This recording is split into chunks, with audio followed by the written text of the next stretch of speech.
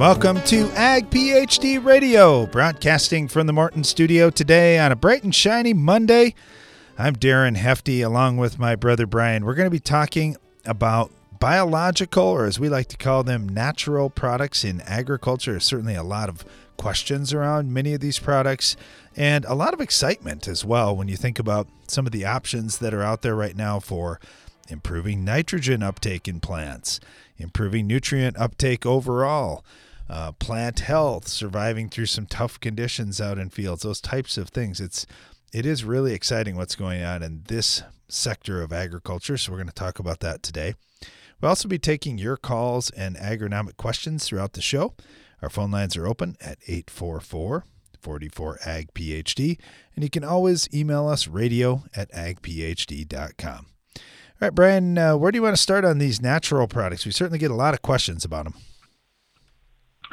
Yeah, we really do, and I feel like we talk about them on a very regular basis here on the show just because there are so many people that are, number one, really skeptical, but number two, can see that, hey, this is kind of the future because in terms of pesticides and let's even just say the conventional things that farmers have used for years, there's a lot of pushback against all that stuff. So if we can find something that exists already out in the environment, it's something that's natural, and then we use that in our crop production agriculture, that seems like a home run. So, yep, a lot of concern and skepticism on the one side, but a lot of optimism and thinking, hey, at some point we're going to have a lot more of these things. And I agree with that because there's so much investment into that overall industry. And quite frankly, our government and most governments around the world are pushing companies toward this direction. So it is the future. Yeah, it sure is. And, you know, you get a chance to meet with all these big companies, these big ag chem manufacturers, and you see them losing products in other parts of the world, losing products here in the United States. And we've got to fill that void and solve some of the problems out in fields with something. And these natural products offer a great shot to do that. And so that investment that you're talking about, some of the biggest companies in ag chemicals and in ag in general are investing literally billions of dollars into this field. So there's got to be a return there, and there's got to be some exciting products coming down the road. And there are some exciting products on the market today. Yep, definitely. So I would just say, though, that we don't find a lot of home run products. In fact, I don't know if there are any home run products. And here's what I mean by that. If you go back in ag history a little bit, if you think about whoever you are on the farm, your grandpa might have been one of the first ones to use a whole lot of fertilizer on the farm. And if you were using fertilizer versus if you weren't, you went, wow, that's amazing. Our dad was one of the first ones in our area to use herbicides. And as you can imagine, if you're using herbicides versus not, you go, wow, that's unbelievable. I mean, I had all kinds of weeds. Now I have no weeds or very few weeds. So those were what I would call the home run events. You don't have that with any of these natural products that I've seen yet. You might have a 2-bushel gain, a 5-bushel gain, a 10-bushel gain, something that might pay off really well for you, but it's nothing where you walk out to your field and it's night and day difference and you say, man, that's a 50-bushel yield gain right there versus the other. I just don't see that.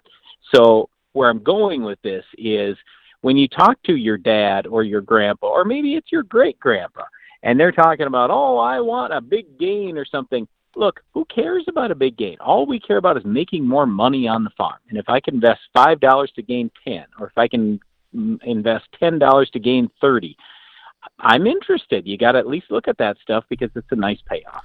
Well, here's the thing. When you're dealing with living bacteria, living fungi, and even some in the spore form, you are susceptible to having issues with survivability, just in how that product is stored, how that product ends up getting packaged, what you're going to mix with it, and then another piece that really is controllable, your water. Many farmers like us have been spraying, like you mentioned, herbicides or fungicides, insecticides for years. And for the most part, haven't thought a lot about, well, what else is in the water? especially if I'm getting city water, I'm getting rural water, but there are some things in there you need to be aware of when you think of hard water and all those things in there, calcium, magnesium, iron, and others. And then you think about chlorine that's going to be in treated water. Those things have a huge impact on the biology that you're putting in the water. And in many cases, I know we were looking back at some research we had done years ago before we were treating water. And you kind of look back at it now and say, well, man, did I give those products a fair shake? Because some would work and some would show literally nothing, no difference between treated and untreated. And we thought, well, that product's no good, but maybe we damaged that product. And so we talk about things like Water Right for treating hard water or BioPrep for treating chlorinated water. And the results of using those two products have been dramatic. The improvements of really any of these natural products when we're treating the water, it's been good. Yes, you can't say yes, but you can't say dramatic, because to me, dramatic is 50 bushels. No, Brian. I'm not saying those are not yield. Gain. Hold on. You're on the wrong track. Those are not yield enhancement things, Water Right and BioPrep. They are to keep biology alive. And when we're seeing 100% survivability versus 0, that is a game changer. Well, yes, but I still come back to, we don't ever want anybody thinking that any of these products you're gaining 50 bushels. There just aren't any massive things. So I guess I would just say, yes, it makes an enormous difference if you keep the product alive or you don't. But then that's where you can expect a decent return on investment. So, no, I understand what you're saying. The wording you use there, I'm like, oh, wait a second. I don't want people thinking that we got home run products. All right, well, we are going to talk about biological and natural products. Many of them have shown some nice, steady gains over the last few years. So there's some pretty exciting products for, in many cases, low cost to add a few extra bushels on to what you're doing. We're going to talk about some of them on today's program, and we'll also take your calls and agronomic questions at 844-44-AG-PHD. What does it really mean to provide the best crop nutrition? With AgroLiquid, it means getting a one-of-a-kind approach, one that caters to your specific agronomic needs. You're getting experts who will work with you to create a program unique to your operation, all while accounting for the quality of your soil and the products you're already using. It's not just a product, it's peace of mind, knowing we've thought of everything. That's the AgroLiquid way. Apply less, expect more. Find a retailer at agroliquid.com. This is Stormy Fields with your weather forecast. Today calls for a high of 68 degrees with sunny skies and not a cloud in sight. Planting windows can close fast, so when you need both speed and accuracy, choose John Deere. Our ExactEmerge planters and precision ag technologies give you precise seed placement for uniform emergence and the efficiency you need to gain ground. See what you have to gain at johndeere.com/gain ground. Your schedule can change by the minute, making it hard to stay on top of the latest agronomy information. But at Ag PhD, we have some good news for you. If you miss an episode of Ag PhD TV or radio, you can catch up at agphd.com. With years of valuable content and the latest episodes available to stream for free, you can continue building your agronomic knowledge on any schedule. While you're there, don't forget to check for upcoming Ag PhD events and workshops. Watch, listen, and learn at agphd.com. Are you worried about nitrogen loss this spring? Well, we asked retailers what they thought about Instinct Next-Gen Nitrogen Stabilizer from Corteva Agriscience. What they said was so inspiring, we got an actor to reenact it. It's a great return on investment. A great return. Investment. Great return. All right, I think I'm ready to record. It's that simple. Instinct Next-Gen is a great return on investment because it protects your nitrogen. Learn more at protectnitrogen.com.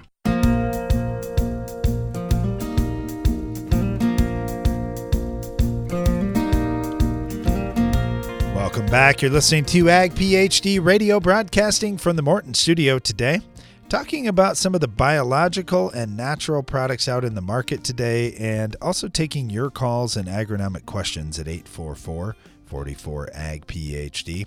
And you can always email us, radio@agphd.com. Let's head to the phone lines. Get our friend Trevor Israel with Valent with us right now. Trevor, how you doing today? I'm doing well, Darren. Thank you. Hey, this is a great way to start a Monday, isn't it? Talk on the radio and get this whole week rolling. And I know you're going to be getting questions as planting season gets near about many of the different things that Valent's working on. Certainly the herbicide business, I think a lot of folks are very familiar with. But Valent has been really working hard on these biological and natural products for quite a while, and has a lot of products that are already out on the market today. Trevor, we get a lot of questions about mycorrhizal fungi. I don't want to just limit you to that. If you want to talk about other things, we sure can, but I'll let you get started. When you're talking about some of these biological and natural products, what are some of the things you think farmers need to know? Well, I think it starts with, you mentioned the mycorrhizal fungi, things that can grow on the plant roots, so things that are there in the root zone, and certainly mycorrhizal fungi is one of those, and it targets a variety of plant species. Some it doesn't colonize, so that's one factor to consider as well in crop rotations. But it's important. A lot of our agronomic crops, corn, as well as in our state, sunflowers and some other crops as well. So they can grow along with the plant, to be inoculated in the soil at planting. The myco-apply can be applied in furrow. With the corn seed liquid in furrow or a 2x2 application. So it gets a jump start in there to that population of mycorrhizal fungi. A lot of agricultural practices or natural events can really reduce those natural populations of the mycorrhizal fungi, and they're there to help the plant in times of stress, or the plant can turn on that pathway if it needs more access to moisture or more access to phosphorus or nitrogen or some of these other micronutrients. So if the mycorrhizal fungi is colonized, then the plant can turn that pathway on, and it can be a more efficient route than just the plant roots, because they're not as fine. The mycorrhizal fungi can go in between the really small soil pores, and they can actually expand further away than the plant roots can reach. So we're talking about really a big expansion of the available area, the surface area that the plant roots can access through these mycorrhizal hyphae. So that's one thing. Another aspect of something growing on the plant roots that's more, talking about protection, and that's a VAO-EZ. That's our soybean cyst nematode product, and that is a bacillus species. It's a strain that we have claims for soybean cyst nematode protection, and that grows along with the soybean as well. That's a seed treatment, and that can be applied with any standard seed treatment, any other whatever your brand seed treatment, that it's an option that you can add on for, in addition to some of the other disease or insecticide products. But the soybean cyst nematode protection from VAO-EZ is that will colonize early. As soon as the soybean germinates, we've seen it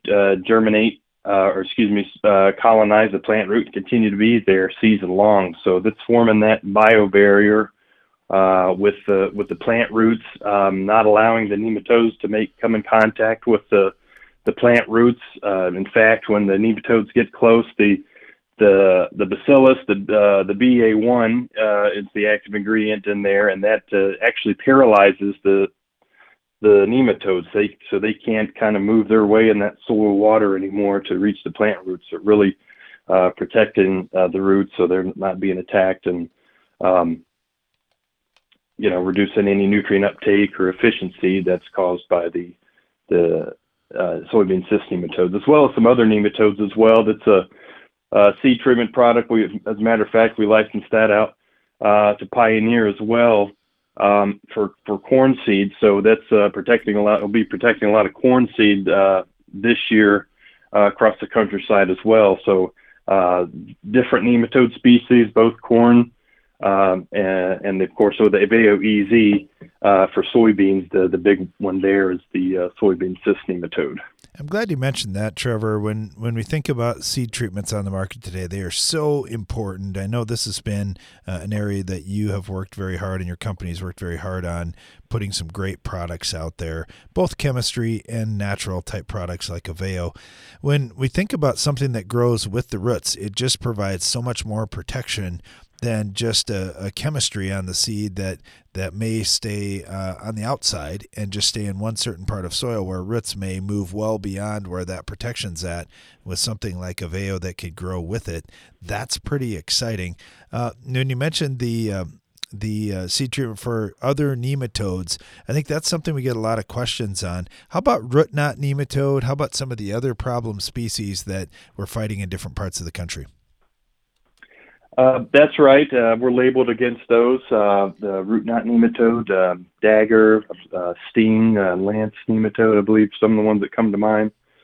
So a lot of these nematodes that attack the soybean as well as corn, I think there's several longer list of the ones that attack corn corn plants. So labeled for several of those, growing along with the plant as well in corn. And I think in one study, or my counterparts over at Valent Biosciences, as a matter of fact, were investigating it on the corn seed, and they ran out of room through the duration of the study because it was grown in the greenhouse. But through that period, they kept digging and find protection, at even the deepest root depths of the BA1, the Bacillus amyloliquefaciens, protecting the roots. So they'll grow along definitely with the corn roots and as well as the soybean roots. Hey, another thing now, back to the MycoApply and talking about mycorrhizal fungi. You made a couple of comments there that I just wanted to highlight too. You think about how roots are bringing in nutrients and they're kicking out acids and they're trying to solubilize nutrients and bring them in with water. The great thing about fungi, the way it sure appears to me, is they keep working anyway. We saw it in some tough, dry conditions in South Dakota and other places last year where we had good mycorrhizal populations and utilizing products like this, we were still able to get that nutrient uptake. We were able to hang on longer in drought conditions. Not like it's going to drought-proof anything where, hey, you don't need rain anymore, but you can certainly get by a lot longer time in those situations with mycorrhizal fungi working for you than you could without them. That's absolutely right. That's adding more pathways and more of a hyphal network, the hyphae, which are basically act like extensions throughout the soil. So they're really, especially in those drought conditions, really accessing all of the moisture that's there and able to keep the plant going, really able to, as you said, keep the plant going until that next rain event. In some of our simulated studies, we've seen it, plants be able to survive 7 to 10 days longer.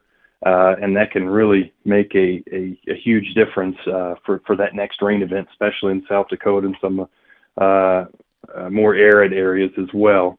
So really, in a bad year, being able to have that extra kind of insurance plan, or just having that microbes working for you underground that have been adapted, and that's what the plants turn to naturally in times of stress. So, and a lot of times they're not there. So even in a no-till situation, we've seen benefits there because they're just very slow to recolonize in there. They only recolonize by basically soil movement or reinoculation. So even the long-term no-till sites we've seen through our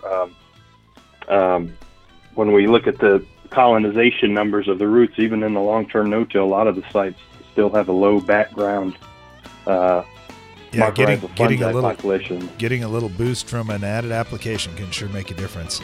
Trevor, thank you so much. Really appreciate having you on. Stay tuned. We'll be right back.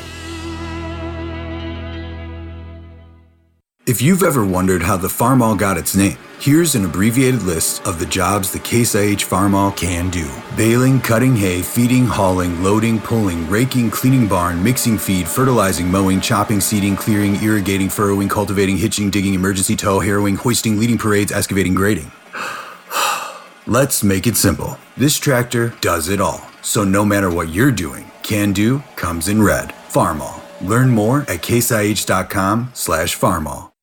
Every week for more than 2 decades, Ag PhD TV has provided agronomic information to make your farm more productive and profitable. In each episode, we discuss a wide range of topics covering everything from crop fertility, promoting soil health, improving the environment, pest control, and more, all designed to help you push your farm to higher yield goals and more profitability. Be sure to catch us on Tuesdays and Saturdays on RFD TV. Check your local listings or visit agphd.com to learn more. What do you think of when you hear Palmer Amaranth or water hemp? If you use Fierce herbicide in your soybean fields, you don't have to think about them at all. With 2 effective modes of action and up to 8 weeks of residual control, Fierce takes on even the toughest weeds like water hemp and Palmer Amaranth. Take control of your soybean fields and get incentives from Bayer Plus Rewards when you choose the power of Fierce herbicide. Talk to your local retailer today to put Fierce to work in your fields. Always read and follow label directions. It's smart to make the right agronomic choices, and it's even smarter to get rewarded for them. With the Bayer Plus Rewards program, you earn cash back on seed, herbicides, and other eligible products. And it keeps getting smarter, because now you can earn an additional 10% bonus when you send your redemption check to your retailer. To learn more, contact your retailer today. Protect your yields and get the most from your land with Bayer Plus Rewards. Visit mybayerplus.com and see program terms and conditions for full details. Ag PhD has one mission: to give you the knowledge you need to make your farm more successful. That's why every issue of the Ag PhD Insider magazine features crop fertility and pest management tips, insights into the world's highest yielding farmers, updates and results from our in-field research trials, as well as the latest agronomy information from Brian and Darren Hefty. We put it all in one place so you can make your farm more productive and profitable. Subscribe to the Ag PhD Insider at agphdinsider.com. Protect your empire. Rule your fields with dual modes of action. Low use rate Authority Supreme herbicide from FMC combines Group 14 and Group 15 modes of action for pre-plant and pre-emergence control of key broadleaf weeds and grasses. A preventative application keeps your fields clean when it matters most to crop productivity. Visit your FMC retailer or ag.fmc.com to learn more. Always read and follow all label directions.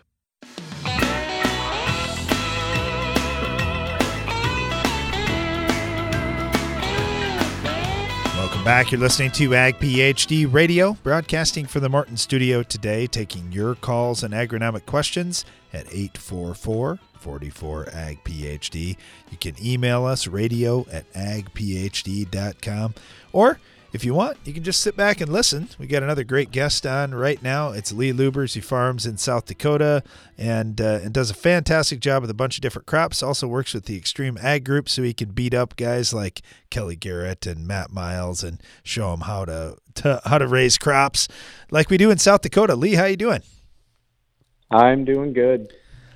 So are you keeping those other guys in Extreme Ag in line? We talked to Matt a lot, and Matt says, man, I'm always getting some good information out of Lee. We talked to Kelly. He says, I'm always getting some good information out of Lee. And I'm like, man, we should just talk to Lee more.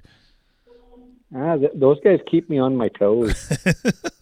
Well, Matt's got crop in the ground since, I think he said February 19th they planted on the early side this year. So they're always trying something new down there. How early are you going to go? Are you doing any experiments with super early planting like that? We just got the frost to come out of our ground here in the last week, and our wheat has broken dormancy, but we're a ways off from doing anything in the field. Yeah, we are too. Even with Brian here pushing to go earlier and earlier all the time. The crop insurance data has usually been a pretty good guide for us. We haven't strayed too far from that. So that's, I think, around April 10th for us. So got a couple weeks here yet. We're talking about some of the biological and natural products that are out there. I know you're always an innovator, always looking at things on the front side. And I was kind of thinking about this, just looking at where you farm in South Central South Dakota.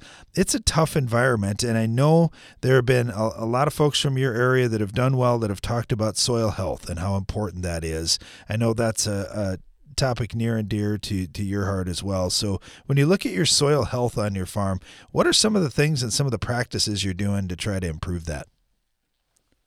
No-till has been a huge part of that equation. And then also utilizing biological products to help solubilize and even boost our populations in the soil over the years. Yeah, I think the reduced till is one. What about cover crops for you, Lee? Is that going to be something going forward, or what are you seeing from other guys in your area too? In our area, there has not been much adoption of cover crops yet. Interesting. I would think with the small grain rotation, it might be your shot. Is it just not enough moisture to get them to go? There are years that we've looked at doing it, and then it just doesn't want to rain for quite a while, so we know nothing would even sprout. And then by the time you get into September, we feel it's too late to get anything established. So that's been one of the main factors that's held us back, is just probably 2/3 of the years we're just not going to have the moisture to get things started.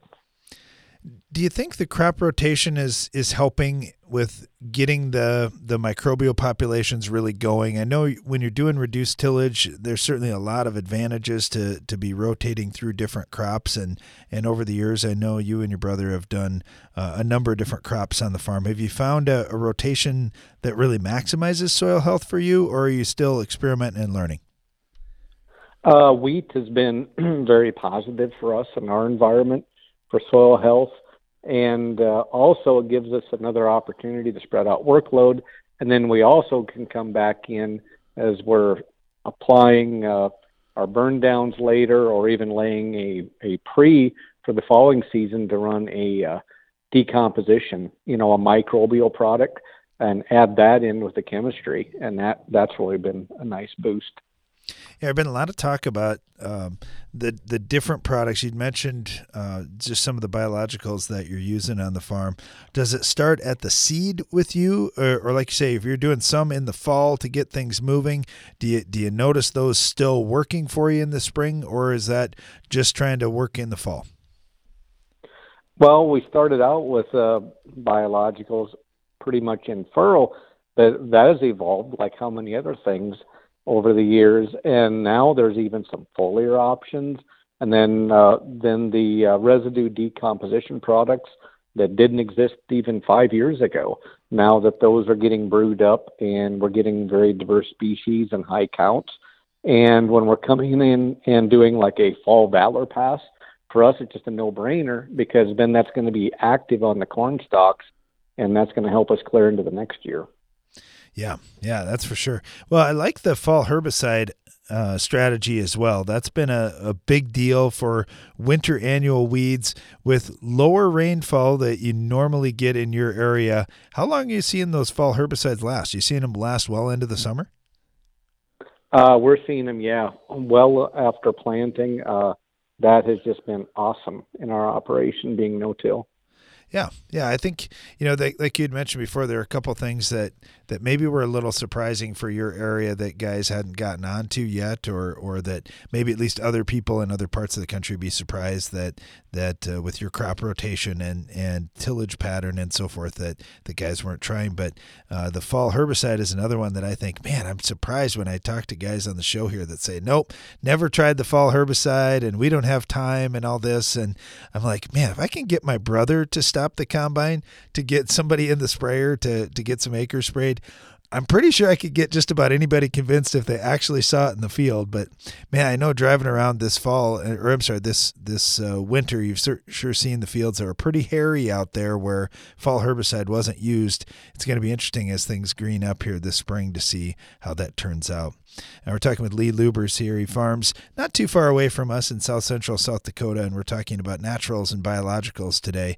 I know inoculants have been used for years, Lee. Are there older products that you say, hey, this one may be old, but it's still in our program and we're still going to keep rocking with this thing? Yeah, we've used some biological products, some of the mainline PGR products and things like that. They've just stayed with us. They've proven themselves and they work.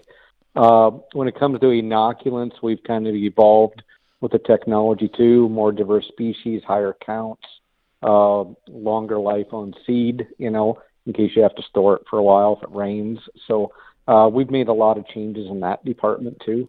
Hey, that's another good point. And here's a question we get a lot is, all right, I treated up a semi-load of seed with great intentions and we got big equipment. We're really going to roll.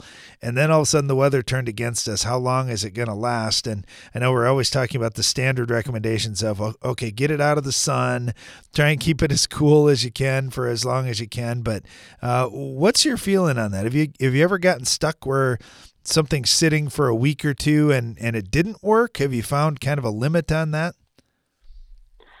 We've had soybean seed sit treated for 2 to 3 weeks and real excessively wet periods.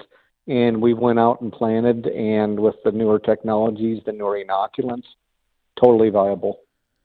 We couldn't have done that 10, 20 years ago. Yeah, there have been some serious advancements, especially in terms of stabilizers and those types of things to keep these living microbes alive longer. I mean, obviously the ideal environment's to get in the ground, but we all know the realities of farming. It's not ideal, and conditions are going to change, and sometimes it plays against you. When you look at the tough conditions for foliar apps of natural or biological type products, have you found some things that work foliar, or is your environment just too harsh for that?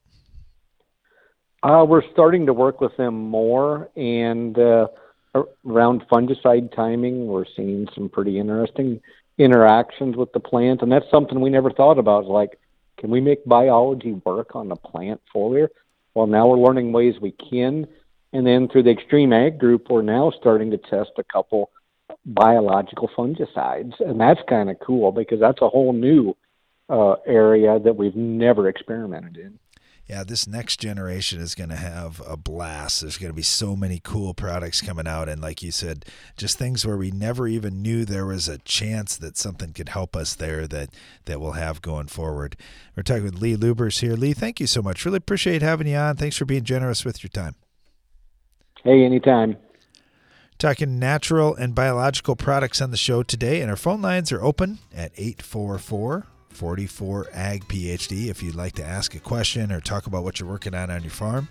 Of course, you can always email us, radio@agphd.com, and we'll get to some of those emails coming up here in just a little bit in the Ag PhD mailbag time. So stay tuned. We'll be right back after this.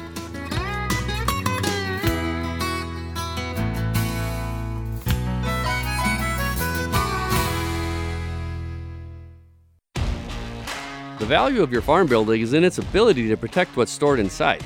That's why Morton Buildings ensures that every machine, storage, and insulated workshop we build will provide superior strength and durability. As a 100% employee-owned company, we're all committed to being the industry leader with a focus on innovation, service, quality, and most importantly, customer satisfaction. To get started on your next project, please visit mortonbuildings.com.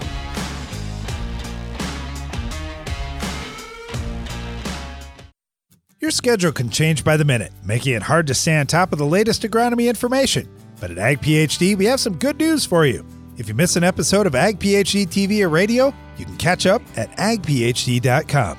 With years of valuable content and the latest episodes available to stream for free, you can continue building your agronomic knowledge on any schedule. While you're there, don't forget to check for upcoming Ag PhD events and workshops. Watch, listen, and learn at agphd.com. Do you have crop failures due to flooding, drought, or another event? You may need to consider a better burn-down regimen. Adding just 2 ounces of New Farm Panther SC to your tank mix not only provides faster results, it provides residual that lasts. You gain flexibility to keep your cropping options open. Ask your dealer for Panther SC and get Panther power in your tank. The first name and last word in weed control in heavier, higher organic soil types is Authority Edge herbicide from FMC. This proprietary combination of actives outperforms the competition, delivering up to 14 more days of residual control. Visit your FMC retailer or ag.fmc.com to learn more. Always read and follow all label directions. Authority Edge herbicide may not be registered for sale or use in all states. Every week for more than 2 decades, Ag PhD TV has provided agronomic information to make your farm more productive and profitable. In each episode, we discuss a wide range of topics covering everything from crop fertility, promoting soil health, improving the environment, pest control, and more, all designed to help you push your farm to higher yield goals and more profitability. Be sure to catch us on Tuesdays and Saturdays on RFD TV. Check your local listings or visit agphd.com to learn more. What do you think of when you hear Palmer Amaranth or water hemp? If you use Fierce herbicide in your soybean fields, you don't have to think about them at all. With 2 effective modes of action and up to 8 weeks of residual control, Fierce takes on even the toughest weeds like water hemp and Palmer Amaranth. Take control of your soybean fields and get incentives from Bayer Plus Rewards when you choose the power of Fierce herbicide. Talk to your local retailer today to put Fierce to work in your fields. Always read and follow label directions.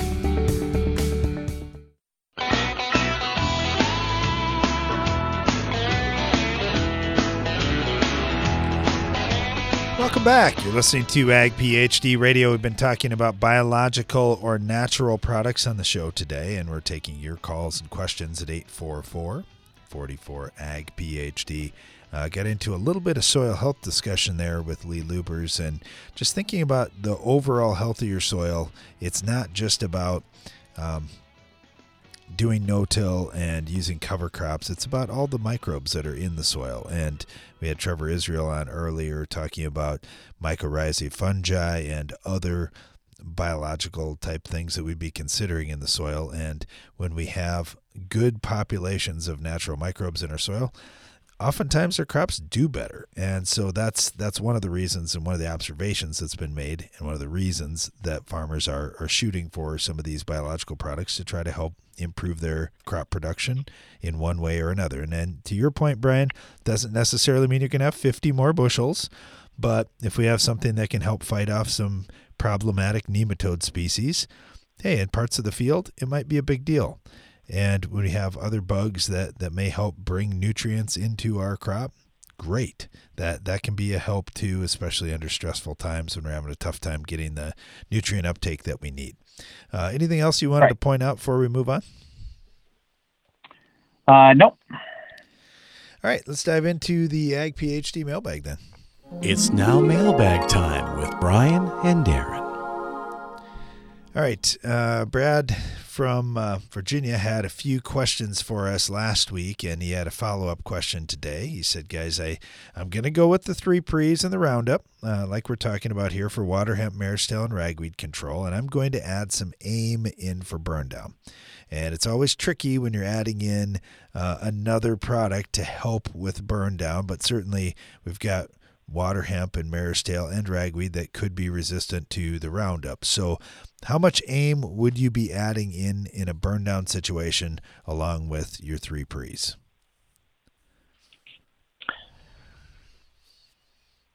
How much AIM would I use?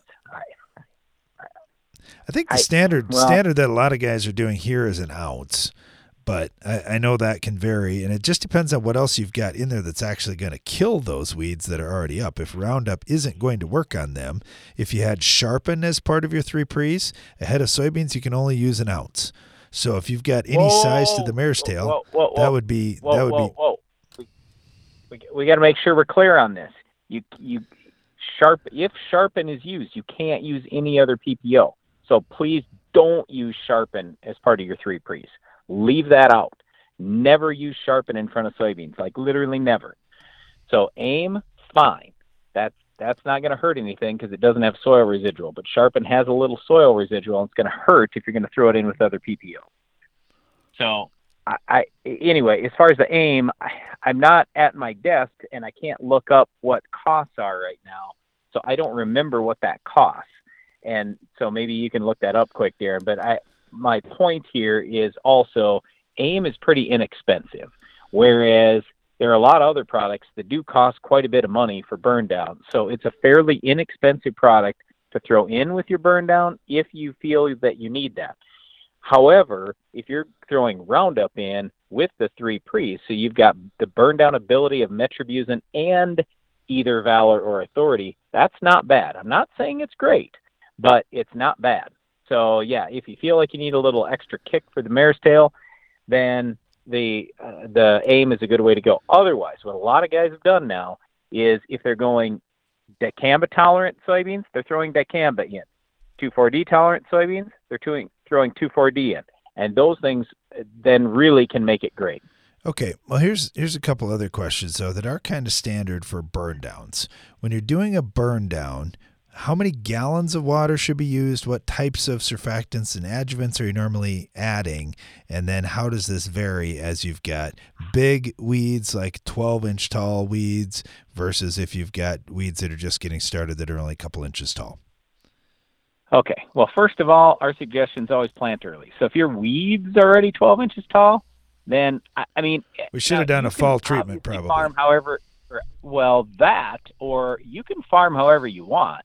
But like on our farm, I'd like to have all my crop planted before my weeds are even 2 inches tall. So I'm just trying to say, if it's me and I got weeds that tall, that's telling me I probably could have been planting early. But anyway, whatever. So generally speaking, we're dealing with very small weeds here, like 1/4 inch tall weeds to 1 inch tall weeds. And you definitely do not want lots of water volume. You're also using Roundup in a lot of cases that doesn't need much water, and many of these other products don't have to have crazy amounts of water either. But I would say this, when we were just talking about AIM, and Gramoxone's also been brought up as a burn down, and that's good too, but those products require more contact.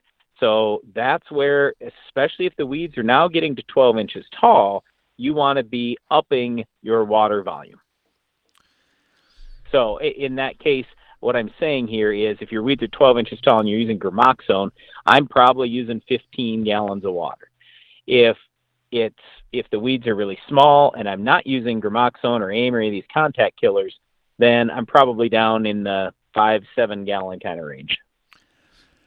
All right. Thank you very much for the questions, Bradley. Really appreciate that. I got a couple things here from Kent, and I'll give you the first one, Brian. He said, my girlfriend was asking me what's the difference between farming here in the United States or farming in Peru. I don't want to get into belittling any other country or anything like that, but I'm just kind of curious. What would you say for someone who doesn't really understand farming and maybe hasn't traveled very much? Well, anytime you're going into any foreign country, then you have a lot more fears. So I'm not necessarily talking American going to Peru. I'm talking any country to any other country. You don't know the laws, the people, the soil, the weather, the everything. So there's just tremendous risk. And I've always kind of looked at this thing because a lot of people said, oh, why don't you guys, Darren and Brian, you guys can do some stuff internationally and everything. It's like, look, I mean, we'll do some work in Canada, and our shows are on up in Canada and everything, and that's fine. We're pretty familiar with that. But to go to other parts of the world that I'm completely unfamiliar with, it's a lot of risk. I got enough stuff to do here, and there's enough potential for me to do well here. So that's probably the biggest thing that I would say. But farming is farming wherever you go. Yeah, I'd say this too, just the infrastructure investments that have been made in the United States, and I can just speak to our country, have been tremendous. When you look at rail, when you look at the waterways, which do need some improvement, there's no doubt about that now, but they're still better than what's available in a lot of areas just to get product to market. We've got a lot of opportunities to move our product around, so that's been a big advantage in our country too. All right, the other thing that Kent said is, he said recently you've gotten into some discussion about why not planting trees in certain areas, and actually he said I agree with everything you said, but I just wanted to make it clear that there are places that people want to plant more trees, and then there's places where trees can be a nuisance. Now, we farm in the plains of Wyoming, and we're desperate for trees and don't necessarily have the budget to pay for the local government to plant thousands of them for us. So if anyone wants to help plant trees or wants a place to send trees, let them know our farm would be a great place to send them. Well, hey, trees are very inexpensive, and it does not cost much for a farmer to go individually and planting trees. It just takes time. So, and yeah, we got into this discussion because somebody said, well, you can't come up with any negative stuff about trees. I'm like, well, wait a second. With everything, there's positive and there's negative. So don't misunderstand what we're trying to say. We love trees. We like more trees. That's all fantastic. But it's just there are certain cases where trees absolutely can be an issue and a challenge. So you can, I know, like on our own farm, my daughters were upset when we were taking out some trees, and I go, girls, look, we're putting in a whole bunch of other trees right over here. So we're more than replacing the trees we removed, but we can't have the trees here for a couple reasons. Yeah, and that's a good point, Kent, that the trees can be a nuisance in some spots, and oftentimes trees go in where somebody wants them that are useful for the next 10 years, 20 years, and, things change over time. I've talked to a number of farmers that have had to take out a big tree here or there, and there's a lot of heartache that goes in that, but sometimes it's, man, I can't get my bigger equipment into the yard now. I need this tree to be out of the way, and we'll put some more trees up on the other side of the farm to replace that or to, yes, as Brian said, fill in where we took some trees out. All right, we'll get back to more of your questions right after this. Introducing Kyber soybean herbicide from Corteva Agriscience, the newest premium Group 15 pre-emergent solution. Kyber delivers 3 effective modes of action for long-lasting residual activity, meaning your fields won't just be clean, they'll be Kyber clean. And what is Kyber clean? Well, it's a little like... Nice fields! See the difference at kyberherbicide.com/soy. That's KYBER herbicide.com/soy. Ag PhD has one mission: to give you the knowledge you need to make your farm more successful. That's why every issue of the Ag PhD Insider magazine features crop fertility and pest management tips, insights into the world's highest yielding farmers, updates and results from our in-field research trials, as well as the latest agronomy information from Brian and Darren Hefty. We put it all in one place so you can make your farm more productive and profitable. Subscribe to the Ag PhD Insider at agphdinsider.com. Did you know soybean diseases like white mold and sudden death syndrome can survive in your soil even after rotating crops? Prevention of these diseases is a constant battle, and yield loss from an infection can be devastating. The right management plan makes all the difference. Keep your beans safe this spring with Heads Up seed treatment. Heads Up guards your seed from both white mold and SDS. Stay protected and profitable by asking your seed dealer for Heads Up. Learn more at headsupst.com. Boost your productivity and profitability with Soil Warrior from Environmental Tillage Systems. Improve fertilizer efficiency and your yield potential in just one strip till pass. Now that's ROI. Contact us today at soilwarrior.com. Improve germination in your fields with the Germinator Closing Wheel from Farm Shop MFG. Our unique spike design seals your seed within a firm vein of soil, providing maximum seed-to-soil contact and maximum germination. Order a set for your planter at farmshopmfg.com. Your schedule can change by the minute, making it hard to stay on top of the latest agronomy information. But at Ag PhD, we have some good news for you. If you miss an episode of Ag PhD TV or radio, you can catch up at agphd.com. With years of valuable content and the latest episodes available to stream for free, you can continue building your agronomic knowledge on any schedule. While you're there, don't forget to check for upcoming Ag PhD events and workshops. Watch, listen, and learn at agphd.com. Revitec fungicide from BASF has been specifically developed for the selective soybean grower who doesn't compromise. If you think good is good enough, if you're okay with just achieving rather than overachieving, if average is your goal, this is not the fungicide for you. Revitec fungicide, brand new chemistry, 3 no-excuse modes of action, 0 modes of compromise. Sounds like the fungicide for you. Revitec fungicide from BASF. That's smart. Always read and follow label directions.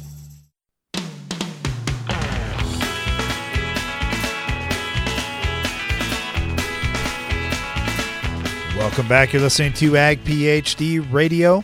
We're broadcasting from the Morton studio today. We've been talking about biological and natural products. Just had some questions around, well, what biology and what natural products, what does that all encompass? And certainly we've talked about bacteria and fungi, and I think a lot of times folks think about that. Okay, that's the biology we're talking about, bacteria and fungi, but there's much more. We see a lot of organic acids being used now. We see a lot of amino acids being used now, especially as we look at trying to build proteins and get more nitrogen into plants. Man, there's just some exciting things that are out there. So yeah, it's a pretty broad term and a broad product category, but there are a lot of natural and biological things out there on the market today.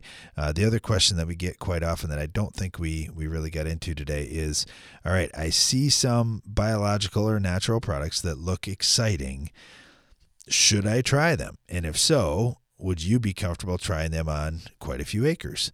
Well, the answer is yes. I think it's a great idea to try some. I always think it's a good idea on the farm to be trying some different things that you really think, hey, this one I've really fully vetted it. I've looked at it. It looks very interesting. I've seen a little bit of data on it. It looks interesting. It's worked for some other people in this certain situation. I've done the homework on, hey, tell me everything I need to know about this product to make it work for me, and looked at where it would work into my crop plan, if I'm going to put it on the seed, or if I'm going to put it in furrow, or if I'm going to put it out foliar, or so forth, and I'm going to mix it with this product, and that's fine. I'm going to mix it with that product, that's fine, those kinds of things. But once you figure all that out, then the question is, how many acres do you do a trial on? And we always say keep your trials small. We don't want to take too big of a chance just in case something doesn't work out. Now, maybe you say, well, what's the worst that could happen? I just get no return out of something. Maybe. The worst that could happen is you get a negative return, and you don't want to lose money, especially this year when there's so much money on the table, and with the price of inputs, and of course, what your potential gross income could be. You don't want to lose that on too many acres.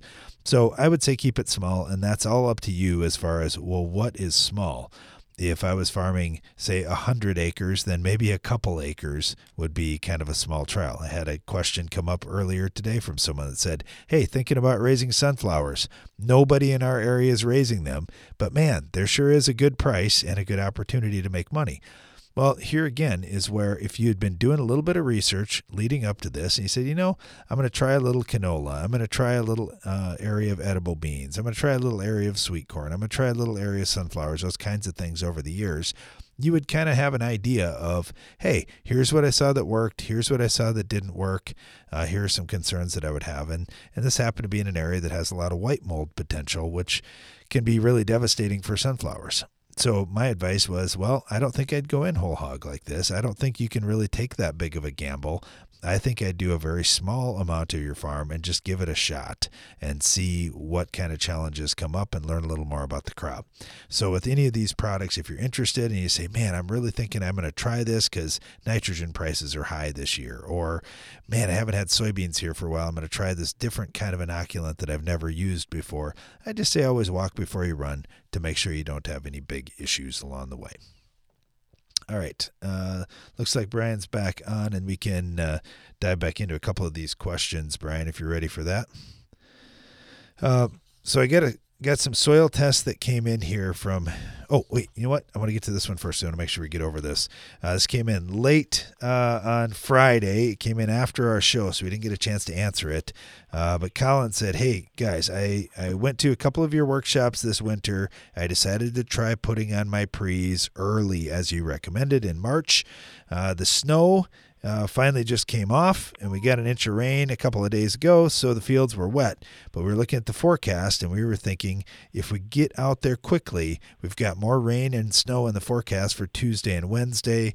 Monday's only looking like 5 to 10 mile an hour winds, so it looks totally doable for us. Our sprayer's ready to roll in the heated shop. What would you think about getting out right before more snow and rain hits on Tuesday and Wednesday? Well, I don't know what your soil conditions are, so I don't know how cold the soil is. So let's put it this way. When we do our early spraying, and we talk about March, and in our area, just keep in mind, there's still frost in the ground to some degree. I'm not saying full frost or anything, but there's still frost to some degree every March where we farm. So we like it then because zero weeds are growing until you get into mid to late April a lot of times. We then have more time to get rain or snow and get the herbicide activated, but we don't need it instantly. So I don't care if you're getting rain or snow in 2 days or 2 weeks or a month. As long as you're getting rain or snow before the weeds start to emerge, you're in good shape. And that's the whole point. When you spray after you've planted, now you probably have weeds that are about to come up any day, and you need rain quickly or snow quickly. You got to have some moisture to activate that herbicide. So that's the reason why we talk about this early application, plus the fact it spreads the workload. All right. Speaking about the weather being ideal and getting some moisture. Sorry, I should have said I don't know what your soil conditions are. What I mean by that is if your ground is absolutely frozen like a rock. No, they're getting highs up into the upper 30s this week and up to maybe 40. Okay, yeah, we want it to be thawing every afternoon. As long as it's thawing every afternoon, you should be fine. All right, thanks for that question. Got another one. This is a follow-up to a question last week. This comes from Don up in North Dakota. He said, I heard you talking to a caller that was from North Dakota last week about protecting his urea on Durham ground. This is actually a common question for us as well. We always try to apply our urea and get the ground ready for the wheat drill so that in the spring, all we have to do is seed it and not turn the ground. We're more likely to get a stand if it should remain dry doing it that way. Now, if we don't get the ground ready and we have standing bean stubble, now what do?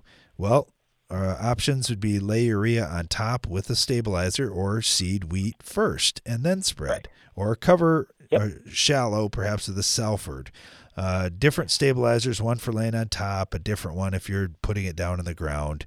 So if you cover it shallow with just a Salford, then what stabilizers should be used? Well, okay, Don, I think the Salford, a lot of times I don't see all the urea getting under the ground. I think some gets under the ground and some doesn't, and I think maybe that's what he's getting at here. So you definitely need something that's going to handle volatilization loss as well as the other forms of nitrogen loss. So you just have to look at the different products that you have available in your area and find one that protects you against at least 2 or 3 different ways that you could lose in. Any other comment on that, Brian? Oh, I think I lost Brian. Because some of the stabilizers out there just protect against volatilization. So I think that's what you're getting at, Don, that if you were going to lay it on top, well, volatilization by far and away would be your biggest concern. But if you're going to bury some of the urea at least, then you're worried about leaching or more likely denitrification. So make sure that you're looking at the stabilizers and looking at what they're actually going to protect you against. So that way you can get protection for more than just volatilization loss. All right. Had a question come in from Michigan, Brian. This one's from Jamie. I'm in southern Michigan. We just picked up a piece of ground. Want to try and shoot for 60 or 65 bushel soybeans out there. It was corn last year. And we were just wondering what you recommend on fertility, trying to shoot for 60 plus bushel beans. Also, we will address the low pH with high calcium lime. So here's the questions I'd throw at you, Brian. Most of their pHs are in the upper 6s to low 7s. They have one spot that was 5.6 and one spot that was 6.0. That's it. Would you play with lime if you only had 2 spots in the whole field that might need it? You only have one spot in my book. I'm not liming if we're under 6, unless we're under 6. I agree. So, yeah. So no, I wouldn't. That's the only spot. And then we got about a minute left here, but we got base saturation potassium in the 4 to 6 range on most of the farm, but we've got a few of the soil. CEC around CEC around 5 to 10. Yeah, so you need more most likely because it's not many pounds per acre that you got. Go ahead. Yep. So I would say this, don't get thrown off by that. Look at what your parts per million are, because in many cases they're less than 100 parts per million. So you're definitely going to need more K, and you're definitely going to need more phosphorus. And then I look at sulfur and some of the micros. It looks like we're short in that too. So rather than spending the money on lime, I would start addressing each one of those. Look at the Ag PhD fertilizer removal app. You can see exactly how many pounds you're going to need to raise your crop. And then look at your soil test. It doesn't look like you got a whole lot of pounds out there to start with. So you could just look at what you got on your soil test and try and boost that for a 60 or 65 bushel yield gain. If in my mind, I would just put on everything that you're going to need for 60 to 65 bushel beans, because there isn't much in the soil to start with. Hey, thanks, Jamie. Really appreciate the question. And thanks to you for listening today. Be sure to join us again each weekday for more Ag PhD Radio.